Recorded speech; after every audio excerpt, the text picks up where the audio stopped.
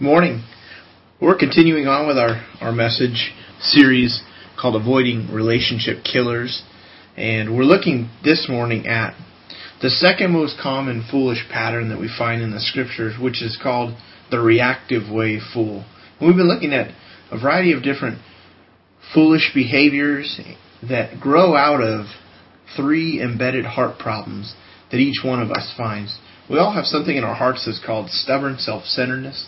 The scripture talks about this in Proverbs 22:15 when it says, "Folly is bound up in the heart of a child, but the rod of discipline will drive it far from him." So we have this stubborn self-centeredness that drives us to lock onto a goal and then to go after what we want in life. We all want what we want in life. And then to add to that, we also have arrogance, which is really the desire to push ourselves up above other people, believing that we're entitled to get what we want in life. And that, tied to stubborn self-centeredness, causes a real problem in relationships. We want what we want, and we deserve, we think, to get what we want. And then add on top of that something else called harm or spite, just a willingness to hurt other people in order to get what we want. The scripture is very clear that we struggle with these three heart problems. The first one can be driven out or can be trained out of us through our parents and their efforts to raise us and help us to work past ourselves. But, we carry these things with us, and it makes it very, very difficult in relationships to get along with other people. And so, growing out of this stubborn self-centeredness, last week we looked at how one of the most common foolish patterns is called the conceal fool, which is an easy way approach to life. The person who's always looking for a magic key in life, looking for shortcuts, often using lying as a tool to get what they want and to avoid conflict. This fool that we're looking at this morning is called the Evil. And it is closely tied to the stubborn self-centeredness, which is the Hebrew word for stubborn self-centeredness is Eveleth. And so this Evil is someone who's basically a dedicated fool, in the sense that they have chosen this as a lifestyle, a very reactive approach to life. When we use the word fool, I think sometimes we think naturally that means that there's somehow a mental deficiency in people's lives. But in the scriptures, all of these foolish patterns really are moral deficiencies. There's things morally that these characters choose. And, most of us have a tendency to struggle with at least one of these foolish patterns. There's 5 of them that we're going to be looking at over the course of the series, but at least one of them, possibly 2, that we'll identify and we'll struggle with. And with God's help, He can help us change these things. So let's take a look at the reactive way fool.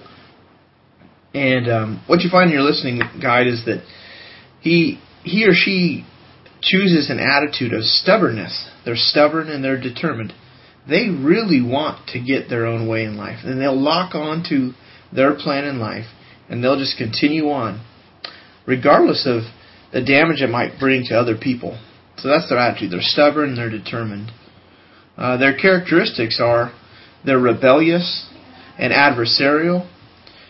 They're adversarial in that if they need you to do something to accomplish their wishes and you hesitate, then the reactive way fool, the Evil, will come at you. They'll be adversarial. They'll be attacking in reaction to the fact that you're not doing what they're wanting. Some other characteristics, they're controlling and manipulative. Once they decide something should be a certain way, this person is relentless. They'll continue on and on and on, working and scheming in order to get what they want. There's a plan. The key tool of this reactive way, foolish pattern is they're upset easily. This character, the Evil, chooses anger and oftentimes is annoyed. And so out of their annoyance, they will be angry, become angry abruptly. They're somewhat unpredictable in this, and causes people to really, avoid them at different points. Proverbs 12:16 is a scripture that says this. It says, "A fool shows his annoyance at once, but a prudent man overlooks an insult." So according to this verse, whenever the reactive way fool doesn't get what he wants, it's no mystery to anyone in his life. Shows his annoyance at once. So because of this, people tend not to tell them very many things because they might blow up on them. Also, the reactive way fool is left out in the decision-making loop because they decide what needs to happen and they make you miserable until you do what they want. And if you choose not to comply, then what they do is they pour on the pressure more and more and more. And, this makes for a very, very difficult time in relationships. If you're relating to someone, among your friends or within your family or on the job, then this really becomes a grind. It kind of just kills the relationship. The reactive way fool has a specific approach to life. If you look at all what the Scripture says, here's some things just to hit some of the key approaches to life for this foolish pattern. First, they follow reluctantly. It's because they've already got a plan figured out. And so why bother following someone else who claims to know the way? So they drag their feet. These are the ones that are not listening. They're dragging their feet. Secondly, they choose goals for the authority over them. If they're working with their boss, they begin to tell the boss what to do. They ignore boundaries in this way. If they're in the family and there's a leader within that family, they choose to just blow past the boundaries and begin to tell the leader how to lead. And, they just decide what other people need to be doing. Third thing is they talk while the leader instructs or speaks. They're also unforgiving. They decide what others ought to do. The reactive way, foolish pattern, this person uses the word should and ought. Those are big words in their vocabulary. You should have done this. When I told you to do this, you should have listened to me. Or, you ought to try it this way. They've got an idea of what others ought to do. They're very focused on how other people should live their lives. Another thing about their approach is they're quick to anger. They're quick to blow up and to react. They're frequently in arguments. Anytime you see on sitcoms a real difficult, marriage relationship, oftentimes there's a Casil or an easy way fool and married to an Avil, a real strong reactive way fool. And the two just go back and forth. There's frequent arguments about who's going to be in charge. Another thing about their approach is they refuse to take responsibility for wrongdoing. It's just very, very difficult for this kind of person to admit that they've done wrong. Look at Proverbs 14:9. It says, "Fools mock at making amends for sin, but goodwill is found among the upright." To mock means, they laugh at taking responsibility for doing wrong. It's almost like trying to speak a foreign language to say they're sorry. It's just very, very difficult for this person to take responsibility. It's not their native language. Another thing about the reactive way fool is they refuse to listen to advice. When people are trying to, give them counsel or, help them so that their life will be a little less painful, the fool reacts to that. Proverbs 12:15 says, "The way of a fool," this is that reactive way person, "the way of that person seems right to him, but a wise man listens to advice." The idea here is that they've already got life figured out. And so they shut their ears. They're just hard of hearing when it comes to advice. Look at the impact of this strategy. First off, it really impacts the people that are around them. For the reactive way person, if he or she's in a family, this is just going to very much create resentment. Resentment builds in others. That's the first thing.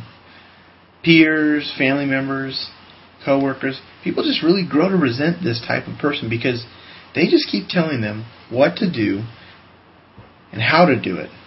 And you know what? It's not their place. They cross boundaries. And so people begin to resent this kind of person. And it just weighs on them. Look at what the Scripture says in Proverbs 27:3. It says, "Stone is heavy and sand a burden, but provocation by a fool is heavier than both."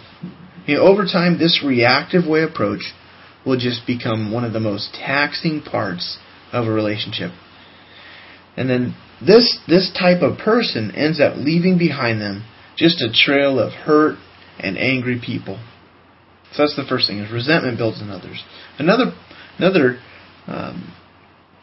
thing about the impact of this strategy is that they're avoided by others. People find ways for going around them. In the workplace, the reactive way person just tends to be left out of the decision-making loop because working with them is just far too painful for others. And if they're not dealt with, as time goes on, the reactive way person just finds themselves extremely lonely and isolated from people and from the world. Proverbs 14:1 says this. It says, "The wise woman builds her house, but with her own hands the foolish one tears hers down." So through this folly, through this reactive way approach, the Scripture says the woman who does this within her home will end up tearing or cutting down their support base. Those that are closest to them will want to avoid them, will want to have nothing to do with them. She cuts out her support base from under her. Another thing about the impact of this strategy on others is that people become enemies. Over time, people become enemies. Proverbs 29:9 says, "If a wise man goes to court with a fool, the fool rages and scoffs, and there is no peace." To rage, this idea is that the fool has, as soon as someone challenges them, the fool reacts emotionally. There's these emotional, angry outbursts. Or they'll scoff, they'll laugh at the way that people challenge them. They'll laugh at other people's ideas and approaches. And so if people decide to battle this reactive way fool, the avil, just like a badger, they will not let go. They tend to just form grudges that last for years and years and years, if not for a lifetime. Well, not only does this impact us in our relationships to others, but there's a real impact that this will have on our own lives if we're not careful. One of those things is eventual ruin. Ruin is not something that any of us want to be ruined, for our lives to fall apart. Proverbs 10:14 says, "Wise men store up knowledge, but the mouth of a fool invites ruin." So with the way that they react, with the way that they are upset and they verbally react to people, that just welcomes ruin or destruction in their own life. So this type of person just lives on the edge of destruction, both relationally and financially. It's because their approach to life, it impacts every area that they intend on controlling. Another thing is that the reactive way person ends up dealing with a lot of illness. The Scripture ties this reactive way foolish pattern to physical affliction, illness, and even depression. Look at Psalm 107, verses 17 and 18. It says, "Some became fools through their rebellious ways, and suffered affliction because of their iniquities. They loathed all food and drew near the gates of death." Well, what you see here is that the reactive way person just ends up going through all sorts of pain. And oftentimes their pain eventually leads them to the point where they're depressed, they're not eating, they're not sleeping, leads them to a deeper depression, eventually leads them to the point of death. You have suicidal thoughts. There's just all sorts of things that can come for the person who wants to control the lives of other people. So maybe as you've been just listening, as we've looked at this foolish pattern, maybe there's some things that you identify in yourself. That you think, you know what, I can see my own reactive nature because I want what I want and I'm willing to just snap and to do things in order to get what I want, even if it means running over people. Maybe you notice some of that. Well, there's a couple things I want to highlight as far as how God wants us to change this foolish pattern. The first thing is this. It's to simply ask Him, to ask God to help you see the consequences of your foolishness. Proverbs 9:12 says, "If you're wise, then your wisdom will reward you. But if you are a mocker, you alone will suffer." So I'd encourage you, especially ask God, "God, would you help me to feel the tension that you're creating and help me to see the resentment that's building between me and the people in my life?" Maybe it's friends, maybe it's family, maybe it's your spouse, maybe it's one of your closest friends, and you know what? Maybe you just don't realize the way that your reactive approach is just weighing heavily on them. So ask God to help you experience that, help you to see that from their perspective. Look at how that verse in Psalm 107 continues. Referring to this reactive way approach, it says, then they, referring to the reactive way fool, then they cried to the Lord in their trouble. This is verses 19 through 21. And He saved them from their distress. He sent forth His word, and He healed them. God rescued them from the grave. He let them give thanks to the Lord for His unfailing love and His wonderful deeds for men. You know, Scripture says that if you'll cry out to God for help, if you'll ask Him, God, would you rescue me from this need to control, need to be in charge? Would you help me to just release that to you? If you'll do that, God says He'll rescue you. He'll want to lead you right out of this pattern. Turn your life in a different direction. Set you free to experience blessing in your life as you choose to do life His way and let go and release the lives of others into God's hands. That's one of the first things, is just ask Him to help you see the consequences of your foolishness. As you'll do that, if you'll cry out to God, He'll lift you out of affliction. He'll lift you out of depression, suicide, thoughts. God wants to do that in your life. Another thing is this, is to focus on what God wants me to do, not what others ought to do. You know, so often we just want to fix everyone else. You know, we think about what's not right in life, and there's things we'd want to change, and our first tendency typically is to go and fix the people within our lives, not to fix ourselves, not to let God examine our hearts and our ways. And so one of the keys to change is this: just focus on what God wants me to do. Focus on my own stuff. Proverbs 3:5-8 communicates this. It says, trust in the Lord with all your heart, and do not lean on your own understanding. In all your ways acknowledge Him, and He will make your path straight. Do not be wise in your own eyes. Fear the Lord, and turn away from evil, and it will be healing to your body and refreshment to the bones. So, we're encouraged here to focus on what God wants. Trust in Him. Set our hearts to obey Him. In our own lives, to just surrender and to yield our lives to Him and our ways to Him. Not trying to figure out something that makes sense. Like Scripture says, don't be wise in your own eyes.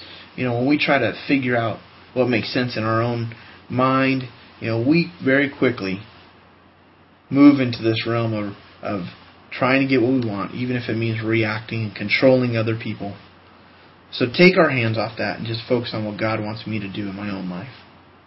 And that, Scripture says, will be healing. That will bring real refreshment to you, when you just take your hands off of things that God has not put you in charge of. One man said, life is better since I resigned as ruler of the universe. So refuse to set the agenda for those who are not under your authority. That's God's realm. He doesn't want us to try to control people that He is trying to work in their lives. So the key to change is to just commit to doing life God's way and watch Him bring blessing as you do it His way. God promises to do a real work in our lives. He promises to give us a new heart in the person of Jesus Christ. If you'll surrender your life to Him, God wants to begin to bring change. If you've already decided to follow Christ, but you've just noticed that some of these foolish patterns you really struggle with, then I'd really just encourage you to maybe take this message and mull on it. And to maybe jot down some of the approaches that you identify with and some of the struggles that you face. And to begin to ask God to help you identify the impact of this strategy. And maybe share some of the things that you've discovered and ask somebody in your life to pray with you for victory over this foolish pattern. And let's go to God together as we pray.